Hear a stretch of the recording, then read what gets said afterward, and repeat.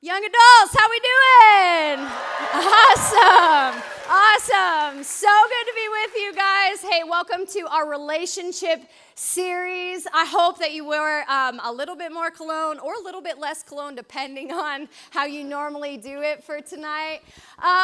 We are in a relationship series called Pillow Talk. It's all about sex. It's about dating. It's about singleness and marriage and everything in between. And what I thought tonight we would talk about is this idea that when we are single, and the vast majority of you in here are single, the goal of your life, or the ambition that you have right now, is really to get somebody to turn their head, right? That's your goal. You want somebody to take a second look. You want somebody to take a second glance. You want somebody to tap on Instagram, and then you're like, oh, praise the Lord, it's him. It was him. He did it. Said he liked it, right? That's the whole goal. And so I found this picture this week and a whole set of memes this week that kind of went viral of someone turning their head. And go ahead and show that. It is it is called The Distracted Boyfriend. That's the name of this photo. Distracted is an understatement. But there's a whole bunch of memes that go along with this thing, okay? So there's go ahead and put the first one up. So this is me at 2 a.m. Yeah, that's about right. Those boots, though, right? Go ahead and show the next one. Yes, this is so perfect. If you don't know this song, okay. If you don't know this song, you need to go to Spotify now, okay? I know that you're younger millennials, but come on. Down in Africa. Okay, so this means you like people more, or you like dogs more than you like people? Bless God. Okay, so but this image is of someone turning their heads, and if we're honest, that's what we're looking for. That's what we want. That's why girls, when it comes to this stage of life, you watch makeup tutorials and you're like, all right, I got this. I can do it. This fake lashes, if we're really going for it, it's fake lashes, right? Or you you show up at you stalk him on Facebook and you show up at his place of work and you have a new outfit on and you're like, oh, hello. I didn't know you worked here. And he's like, dude, what are you doing at Kinko's? And you're like, well, it's 2017, but I need to make copies of paper. No? Okay, right? Or fellas, I know you, right? You walk into places and, oh my gosh, I love it, fellas. And you're just you do you have I don't know. And I don't get it. And I don't get it. I'm not a dude. And, right? And you, oh my gosh, there are so many things that you gentlemen do. Right now, though, I was reading this week that we know that women love beauty products and they're all about beauty products, but right now, men's beauty products is a $40 billion industry. So don't act like you don't wear makeup or whatever, because we know now, right? We know now, fellas, what the game is. And if you're trying to do something like that, oh, here's the other one that fellas do. This is my favorite. When you Instagram story about yourself working out, it's my fave, right? And then you put an ill-fitted Bible verse over it, his mercies are new every day. And I'm like, I'll understand. I want to understand. I'll understand. So you either do that, right, to turn a girl's head. You either do that, right, or to turn a fella's head, or you do it via the social, right? You do it via social media. And girls, I'm an older millennial, but some of you younger millennials, I missed that boat where you figured out how to take a banging picture. Right? And so girls are if I take a picture with a younger millennial, I'm like, her. And she's hip, here, chin down. And I'm like, I look like a hobbit next to you. What happened, right? And dudes, you're you do it too, I watch, right? But yours is like this. Yours is chest up, chin down, or chin up, and then you clench your jaw. I know you. And the whole goal on Bumble, on Tinder, on the social, whatever, is to get somebody to turn their heads. And that's what we're looking for. But listen, we can't wait for this moment, but we have no idea what comes after the adrenaline rush and the butterflies of when someone turns their head. And when it comes to marriage right now, marriage for us in this generation, we don't have a picture of marriage that turns our head. We don't have a picture of marriage that makes us take a second look. This generation, this room, people watching online, you grew up in a home, 50% or more of you grew up in a home that was broken. Right now, there is 15% of people in the world and that are married, and it is not their second marriage or third marriage. It is their fourth marriage. 1 million children every year are victims of the pandemic of divorce. And so if I were to ask any one of you, show me a picture of a marriage, give me a picture of a marriage that turns your head, that is full of love and full of power and ambition and loyalty, you would say, I don't know what that looks like. I don't have a picture of that. And so we know how to turn people's heads when it comes to the way we look, but we don't know how to find a marriage that turns our heads. Time magazine is stated as saying this: there's a reason that fairy tales always end in marriage. It's because nobody wants to see what comes after. It's too grim. Meeting the right person, working through the comic misunderstandings, and overcoming family disapproval to get to the altar, those are stories worth telling. Plotting, though, year after year with the same old soul, Yawnsville.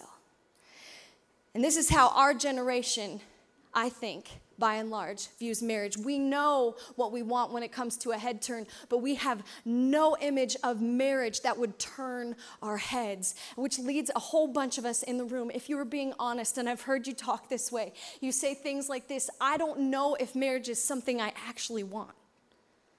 I'm not sure if this is actually what I'm looking for. It seems too painful. There's too much dysfunction. It seems too hard. And yet, according to the Bible, God says, this is something so beautiful and dynamic and powerful that I created for you. In Ephesians 5, God says this about our marriages. He says, therefore, a man shall leave his father and his mother and shall hold fast to his wife, and the two shall become one flesh. Wow. This mystery is profound. It is a profound mystery, he says, and I am saying this as I refer to Christ and the church. He says that our marriages are so dynamic and so powerful that they actually look like Jesus and his church.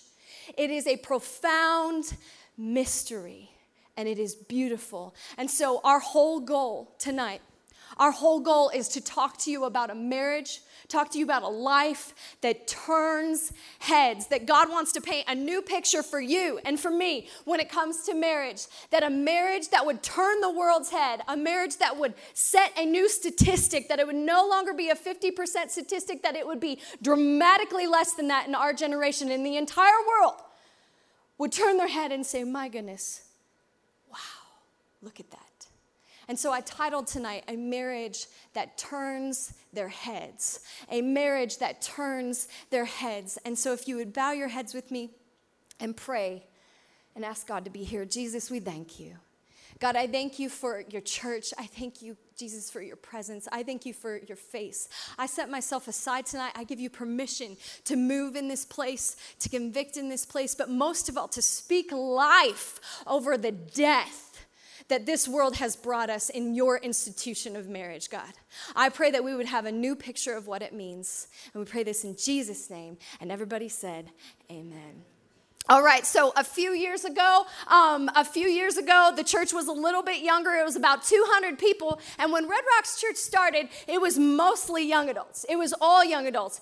And so there's about 200 people in the room. And my husband now was a dude I had my eye on, or I was thinking about. And he was a hot commodity, at a church. You know what I'm talking about, ladies? Like hot commodity.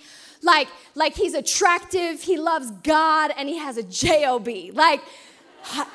And that's all we're looking for, fellas. Like, just don't look like the ugly Hanson brother. Like, love God, have a job. Like, that's it, right? And so he was a hot commodity. But behold, I took him as my own, praise God.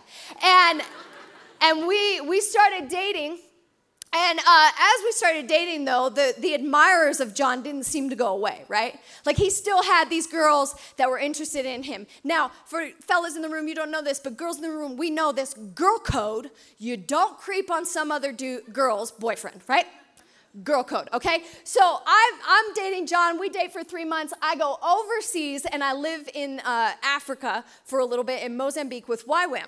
And so while I'm there, I get this email from my girlfriend Amber, and she says, "Oh, Jess, how are you? And how's like living in the bush? And do you love life?" And she says, "Hey, I don't want to but something you could be praying about. And girl, I got your back. But Leah's kind of creeping on John lately." And I was like, and the Conor McGregor in me,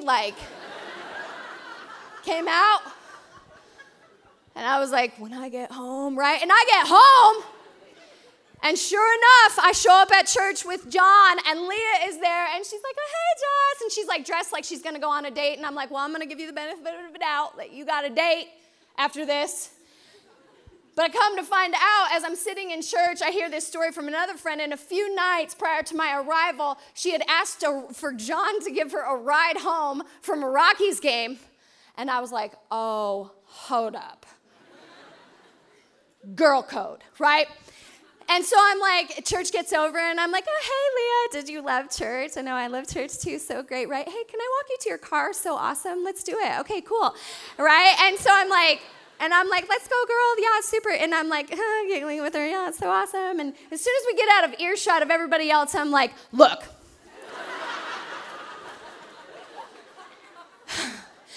that is my man.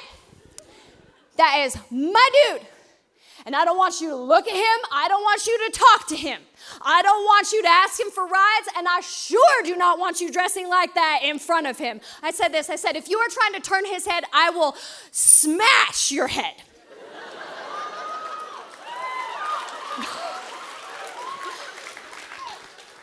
And you're like, "Oh, this is a pastor. And after church, she threatened somebody's life." And I know, so messed up. So messed up. It's a true story. She started crying, and I was like, "Doesn't matter. You're skinny. I could take you. Let's go.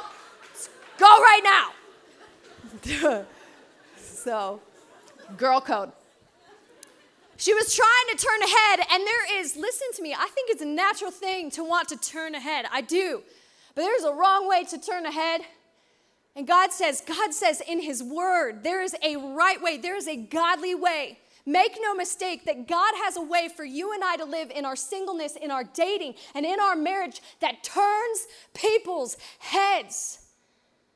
If we were to live the way that Scripture says, it would naturally come that people would turn and look at you and say, "What do you have that I don't have? What do you have that I want?" And what my job is tonight is to convince you to live a life of your singleness, of your dating, and in your marriage that would make the entire world stop and take a moment and say, wow. And we can start right now, but it can't look like culture. It's supernatural, and it looks completely different than anything we've probably seen yet. And we'll start with your singleness. That in your singleness, there is a way for you to turn heads. But it's in Christ, and it's countercultural, and it starts this way. It starts by embracing the single, embracing the gift of being single. God wants to start now, and He wants to turn heads in your life right now, and it's biblical. We read about Ruth and Boaz, and the very first time that Boaz, oh boo, the very first time that Boaz sees Ruth, he turns and he looks at her and he says, "Whoa, who is that?" And she turns his head. The very first time with Rebecca and Isaac, that Rebecca sees Isaac, she sees him in a field, and she says, "Who is that man?" And he turns her head. The very, in Song of Songs, when Solomon's writing about his fiancée, and the very first time that he sees her on their wedding night, she turns his head, and it's beautiful, and it's majestic. And so if we are going to be a people that turn people's heads, we need to begin in our singleness, and we begin by embracing the gift of being single. It says this in 1 Corinthians, I wish all men were as I am. This is Paul writing. That each man has his own gift from God. One has this gift, another has that. Now to the unmarried widows I say this, it is good for them to remain as I am, unmarried. Do you know what he says about singleness? Don't worry about like the fact, if you want to get married and that's a desire of your heart, you are going to get married. Some of you are like, oh no, am I called to be single and celibate forever? Probably not. But don't miss what he's saying here when he says singleness, this is what he calls it. He says singleness is a gift. It's a gift. This is Paul, one of the forefathers of our faith, and he's writing and he says singleness is a present to be unpackaged. It is a gift. Do you know how we treat singleness? We treat singleness like it's a curse, like it is something to be avoided, like you just walked into singleness like you walked into a spider web, like, oh, yuck. You know, gross, get off me. And he says this, it's a gift. It is not something that you should take lightly. It is not something that you need to be delivered from, and it is not something that you should be distracted within. It is a gift to your life. A few years ago, we had Brooklyn's very first Christmas. Well, it was her second Christmas, but her very first Christmas where she understood what was happening, and Santa Claus and the whole deal, and Santa Claus came, right? And John and I had gotten her a gift that was so awesome. She was a singer, and so it was this musical piece that like danced with her, and it sang, and I was so excited for it. And she comes down Christmas morning, and I'm like, baby, I'm so excited. And you know, I show her the tree, and she's like, awesome. And she understood Santa, and she's like, Santa. And I'm like, yes, babe, right? And we walk over, and she sees like the plate of cookies, because Santa ate some cookies, and she gets super distracted. And this is a true story. She spent most of Christmas morning being like, this plate of cookies is amazing. And the entire time I was like, oh, but this gift. And if we were being honest about our single years, we are so distracted with trying to find somebody, anybody, that we miss the gift of the moment. We spend all of our time going to as many co-ed events as possible. You don't like bowling and you're a girl, but you know dudes are going, like, you're going bowling, because amen, I will be there. Co-ed, let's go. Dudes in here, you don't like musicals, you will go to La La Land because there is a pack of friends and it's got females in it. I'm gonna go. You will talk to your friends about wanting to date. You will journal about wanting a date. You will get a mentor, and you will talk to them not about having self-control, not about how to manage your finances so that you can be a generous steward of God's finances to the world, not about fruits of the Spirit or about what it means to be in Christ. You will talk to your mentor endlessly about, are they the one? Is this the one? And you will be distracted in your singleness. And Jesus is looking at us and he's like, it is a gift. It is a gift to be unpackaged and to be enjoyed. Do you understand that if you do marriage right, there will be only one time of this season for you? One time where you are single and you get to have a vast amount of space to do the things that you want and to pursue the ambitions in your heart and to see what God has for you. One time where you are single, and listen, you don't have to be so worried about who you're going to end up with. Maybe if you would worry less, you would travel more. Maybe if you wouldn't be so consumed with who you're going to date, you would find some actual friends that are going to sow into you. And he's like, invest, unwrap this gift, and I promise you, if you unwrap this gift of this season, I will make the most of it for you. It's a present, if you would be willing to open it. And I think for every single person in here, if you would be willing to unwrap the gift of singleness, that it would make you into the human being that would turn the head of the person that you want. Embrace the gift of singleness. The second thing that I don't think is popular right now in the world, that is countercultural to the world, yet makes us completely eye-catching, is that we would run in our race and that we would not chase after boys and after girls. that we would run in our race and that we would not chase after boys and after girls. The Bible says this in Hebrews 12. It says, therefore, since we are surrounded by such a great cloud of witnesses, let us throw off every weight and every hindrance that so easily entangled us, and let us run with perseverance the race that is marked out, that has been prepared for us. There is a race that has been prepared for you by God, just for you. And during your 20s, hear me on this, during your 20s, during your single years, this will be the time when God is laying out for you your call, your race, who you are serving, and where you are going. He is going to begin unveiling this to you during your single years. And he says, race right now. Race right now. Don't get distracted. Don't chase. Race right now. This is what I have for you. People that we respect all throughout the Bible, they found their race not when they were married. They found it when they were single.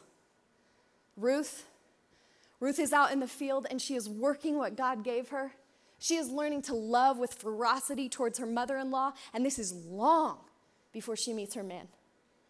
It's when she's single. Boaz is a man of such integrity, of such character. He developed all of that when he was single. He has employees, he has a business. He did all of that when he was single. He began his race when he was single. Rebecca, she is so full of gladness and the joy of the Lord. She has learned who she is before God, and she did that when she was single. David, oh my goodness. David, he was tending sheep so that later he could learn to lead a slew of people, learn to lead a nation, and he did that when he was single. He was slaying bears and slaying lions so that later he could slay a giant. Guess what? He did that when he was single. And God is looking at this generation and he's like, would you be willing to just begin running your race? Run your race. And it is so attractive, is it not, when someone is running their race? Guys in here, girls love athletes. We do. And not always in the physical sense. Men who are running their race is so attractive. You know what's not attractive is when someone has a call, has a race that has clearly been laid out for them, and they spend all of their days either moping about how they don't have a person in their life or playing video games.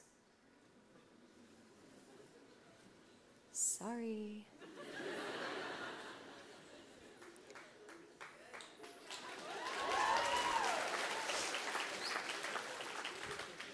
God wants you to run your race. He doesn't want you to chase.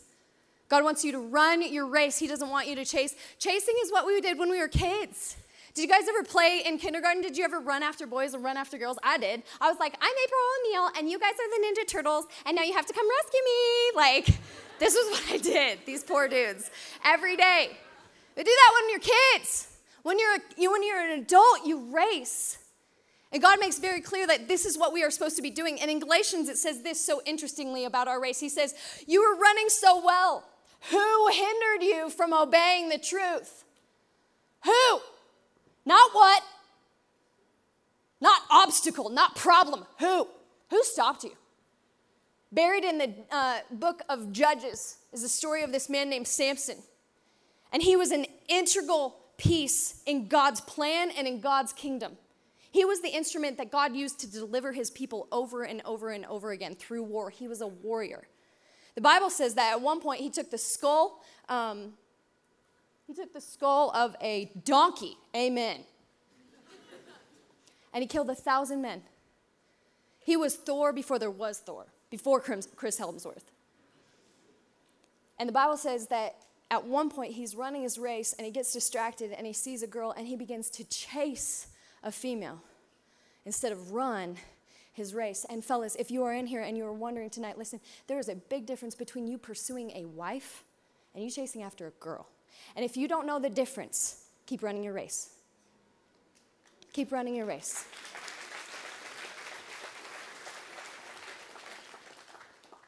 I cannot tell you the amount of times where I've seen friends, people I love, people in this church sell out their call and start to chase a boy or chase a girl. When I met John, I think he was like 23 years old, right? I was so driven, and I was probably like overly anxious to see what God wanted to do in my life, and I was just running my race. I was starting to realize what God wanted me to do, and I was attending here at Red Rocks, and John showed up. We were both on worship team. And he was in the same boat. Like, he was just running his race. He was realizing that he wanted to be a strong father, a strong husband before he was a husband. And he was realizing his desire to own a business. And he was running his race. And when we met each other, we were both like this, right? Like, just like, sup. Sup. And to be honest, like, there wasn't chemistry right at first. I thought he was quiet. He thought I was arrogant. We were both right,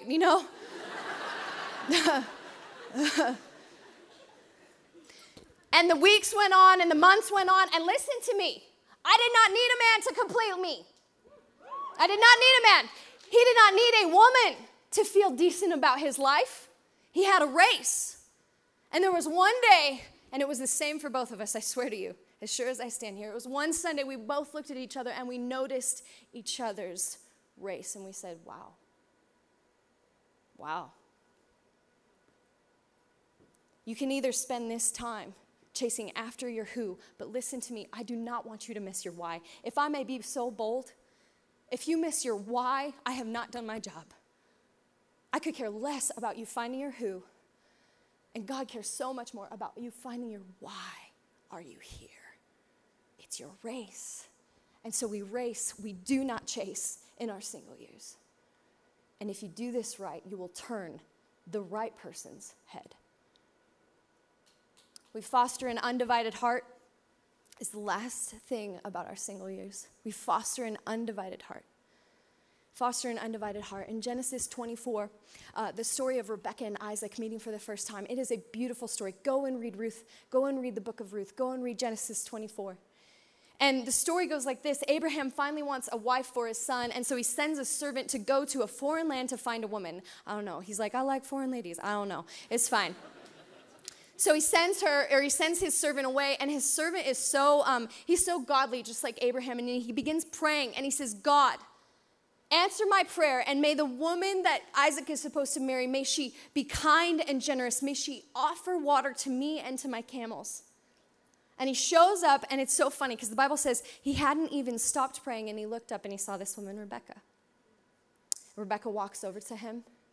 And she says, can I get you some water? Men, can I say that you want a woman that knows how to serve? She is not your servant, but she needs to know how to serve.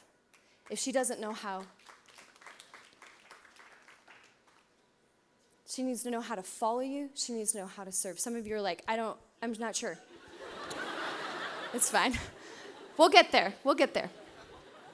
We'll get there. She comes over, she says, sure. She gives him water, and then she says, let me help your camels. And it's so funny because he does what we do when God answers our prayer. He's like, God, did you really just answer my prayer? I'm not sure, right? And then he talks to Rebekah, and then he goes back to Rebekah's home. And he begins speaking with Rebekah's family. Listen to me. Too many people right now are doing their dating relationships outside of any guidance of their family. They're doing it outside of any guidance from other people. Do you know that the only mandate that the Bible gives you about dating?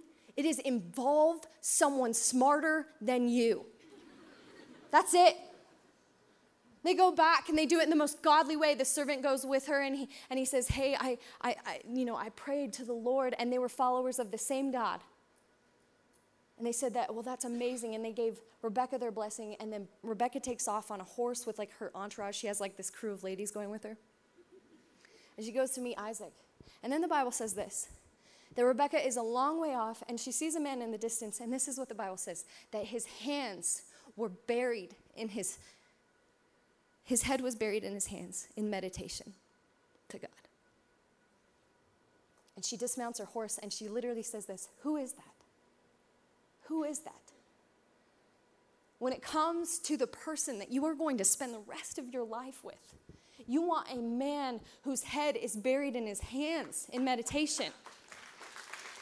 When it comes to the woman that you are going to love for the rest of your life, you want a woman whose head and whose heart is buried in the heart of God. That is what you want. And listen, in your single years, you will never have a time where you have a more undivided heart than right now, where you have undivided time, you have undivided freedom. You have undivided ability to pursue God with everything that you have. David wrote a large portion of his Psalms. The man after God's own heart, he developed that heart, that undivided heart, while he was single. He wrote his Psalms while he was single. I was listening a few years back to Chad and Sean, and they would talk about their single time. And they said it was so painful. And I think it's different actually for men than it is for women. But they were like, it was so painful to be alone.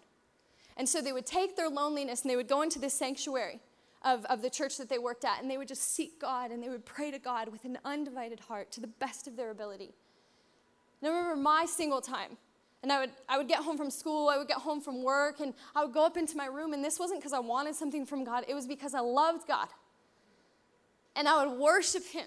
And I would lay on my face and praise him. And in that time, that was when he called me to my race, incidentally. And in that time, it was when I fell in love with Jesus.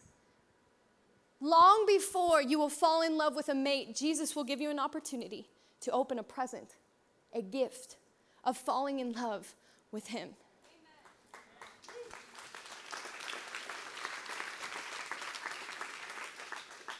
An undivided heart. An undivided heart. How beautiful would it be? Jesus is just looking at us tonight and he's saying, are you going to open the gift? Are you going to, oh, it's here. You can do it tonight. You can do it right now. Are you going to open the gift? Are you going to run your race? Are you going to have an undivided heart? Because if you do, I promise you, you will turn the right head. And if you do, you will have the type of marriage that makes the world turn its head. And for our last little bit here, I just want to talk and set a vision as we get into the rest of this series of what a marriage could look like, should look like, might look like if we have it in Christ. It could be the type that changes the world and turns heads. And so what would a marriage look like that would turn heads? And the first thing I think is this. I think a marriage that turns heads is one where we can be better than our fathers. One where we can be better than our fathers. In 1 Kings 19, Elijah prays a prayer, and his prayer is very simple. He says, God, my prayer, my heart, what I would like to be is to be better than my father. To be better than my father. And for a whole bunch of you in the room, you come from 50% of you or more, you come from a broken home. You come from a fractured view of manhood. You come from a fractured view of womanhood. And his prayer was what I think your prayer should be tonight. God, make me better than my mother. God, make me better than my father. This is my prayer to you, God. Make me better.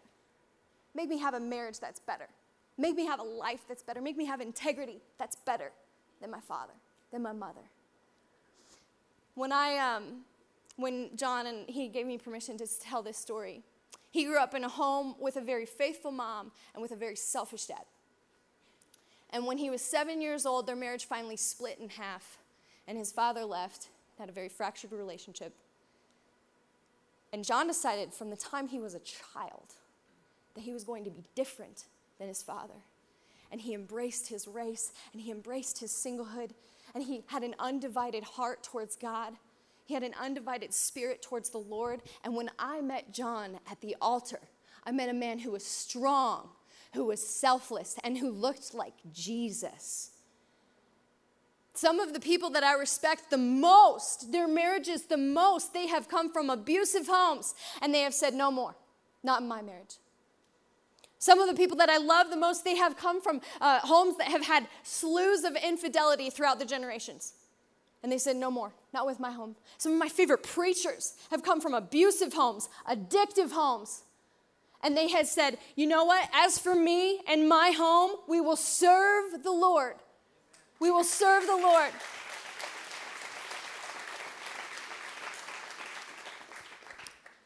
I think that there is a whole bunch of people, and you just need to know tonight, you just need to know, God wants you to know this, that it is possible for you to be better than a previous generation. Generational sin is a biblical thing. Generational curses is a biblical thing, and it is broken by you making a decision that it will be broken through the power of Christ. The Bible says that if we are in Christ, that the old has gone and that the new has come. Do you know what that means? It means you don't need to look like anything that was before, and that you set the standard of what you are going to be in your marriage. And if you're like, oh, my parents have an awesome marriage, sweet, ask for a double portion of that. That we would be better than our fathers, that we would be better than our mothers. And this is not an arrogant thing. It's a redemption thing.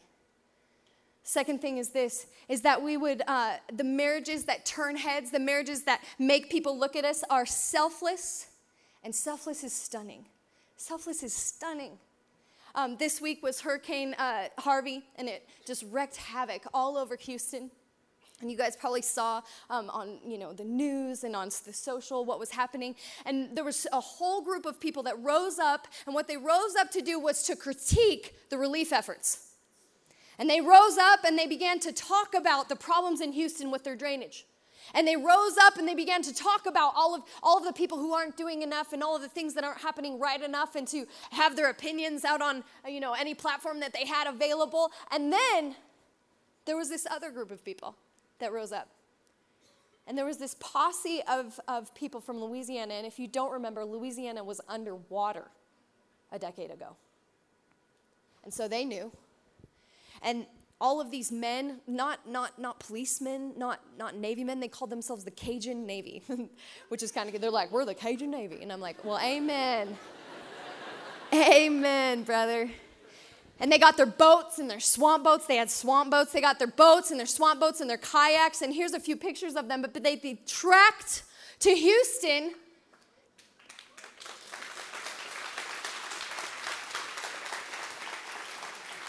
to seek and to save people. And they would say, text us or Facebook us or however you can get to us, call us, and we will give us your address, we will find your house, and one of my friends was actually some of the people that were saved by these types of people from their home. And I remembered watching this this week and just being like, oh my gosh, the selflessness of it, the sacrifice. And it ignited my heart and it turned my head. And listen, in marriage, it is possible to have a marriage that is so profoundly sacrificial, that is so profoundly selfless, that people begin to look at you and they're just like, what is that? What is going on? And husbands, you will work a long day and you will come home and you will take care of your wife and you will wipe the table and you will kiss the kids and you will spend time with everybody and you will be selfless. And women, you in here, you will work long days, whether it's with your children or whether it's at work, and you will continue to serve your husband and fight for his goodness and treat him as part of your body, and you will do good to him. And the whole world will look at you and say, my goodness, the selflessness of that. That is a marriage that turns people's heads.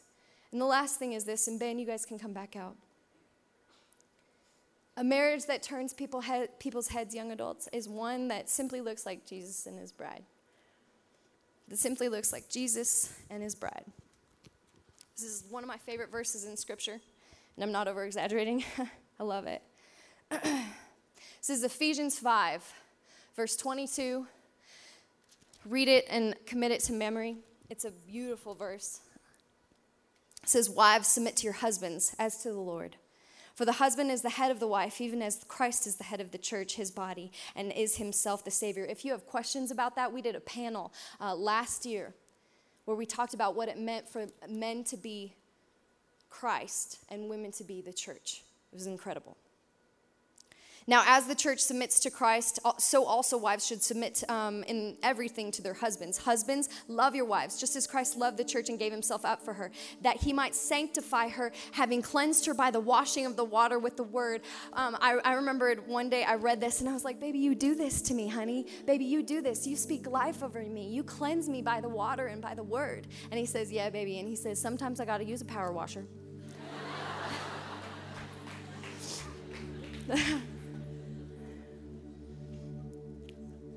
So that he may present his bride in splendor without any spot or wrinkle or such thing, that she might be holy and blameless. In the same way, husbands should love their wives as their own bodies. He who loves his wife loves himself. For no one ever hated his own flesh, but nourishes it and cherishes it just as Christ does the church. Because of this, a man shall leave his father and his mother and hold fast to his wife, and the two shall become one flesh. This mystery is profound. I am saying that it refers to Christ and the church. He's saying it's a mystery when you get married. It is a spiritual mystery because you look like Jesus and his bride. And so listen, when you love your spouse and you take care of that future husband, you take care of that future wife, do you know what you look like? You look like heaven. When you are choosing to take care of them, when you are choosing to love them, you look a bit like Jesus in the church. When you are sacrificial towards them, you look like Calvary to people. A few years ago, I was hanging out with a girlfriend of mine, and she became a nun. True story. And she moved to New York, and so she lives like with a bunch of nuns and does the nun thing. And so she's never married. But she spends a lot of time in prayer. And she came up to me, and we were at a wedding of one of her sisters, and we were saying goodbye, and she just looked at me and she said, Jesse, you and John, you're doing so good. And she said this, she said, do you know what? She said, Christian marriage, it could save the world. What if the next generation of the church being built doesn't happen with our hands and with us having big worship sets and having awesome sermons? What if it happens in families? What if it happens in families?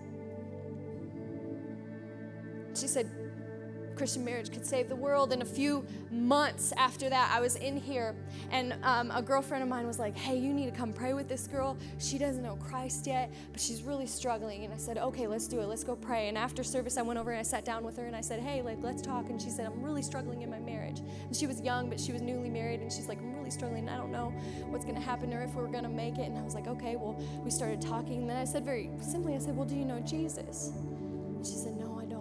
I'm not sure. And I said, well, okay. And at that moment, John walked up, and we kind of had an interaction where he's like, I'm taking the girls, and I love you, and oh my gosh, car key's cool, bye, you know. And she was stunned as she watched us. She was crying. And the Holy Spirit was so prevalent in that moment. And she said, Dad, I want that. And I said, well, girl, then you want Jesus. Because if you have Jesus, then you can have that. Can everybody stand?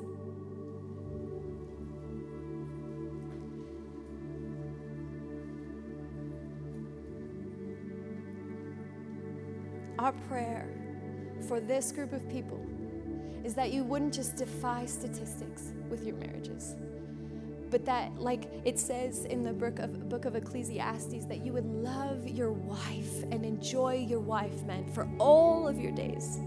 That you would be better with your wife, that you would pursue your wife more at 65 than you did at 25.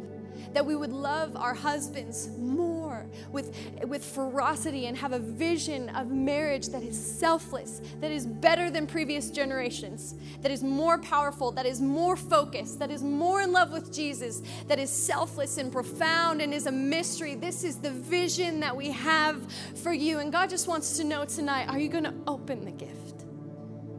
Are you going to open the gift? Because I'm waiting for you.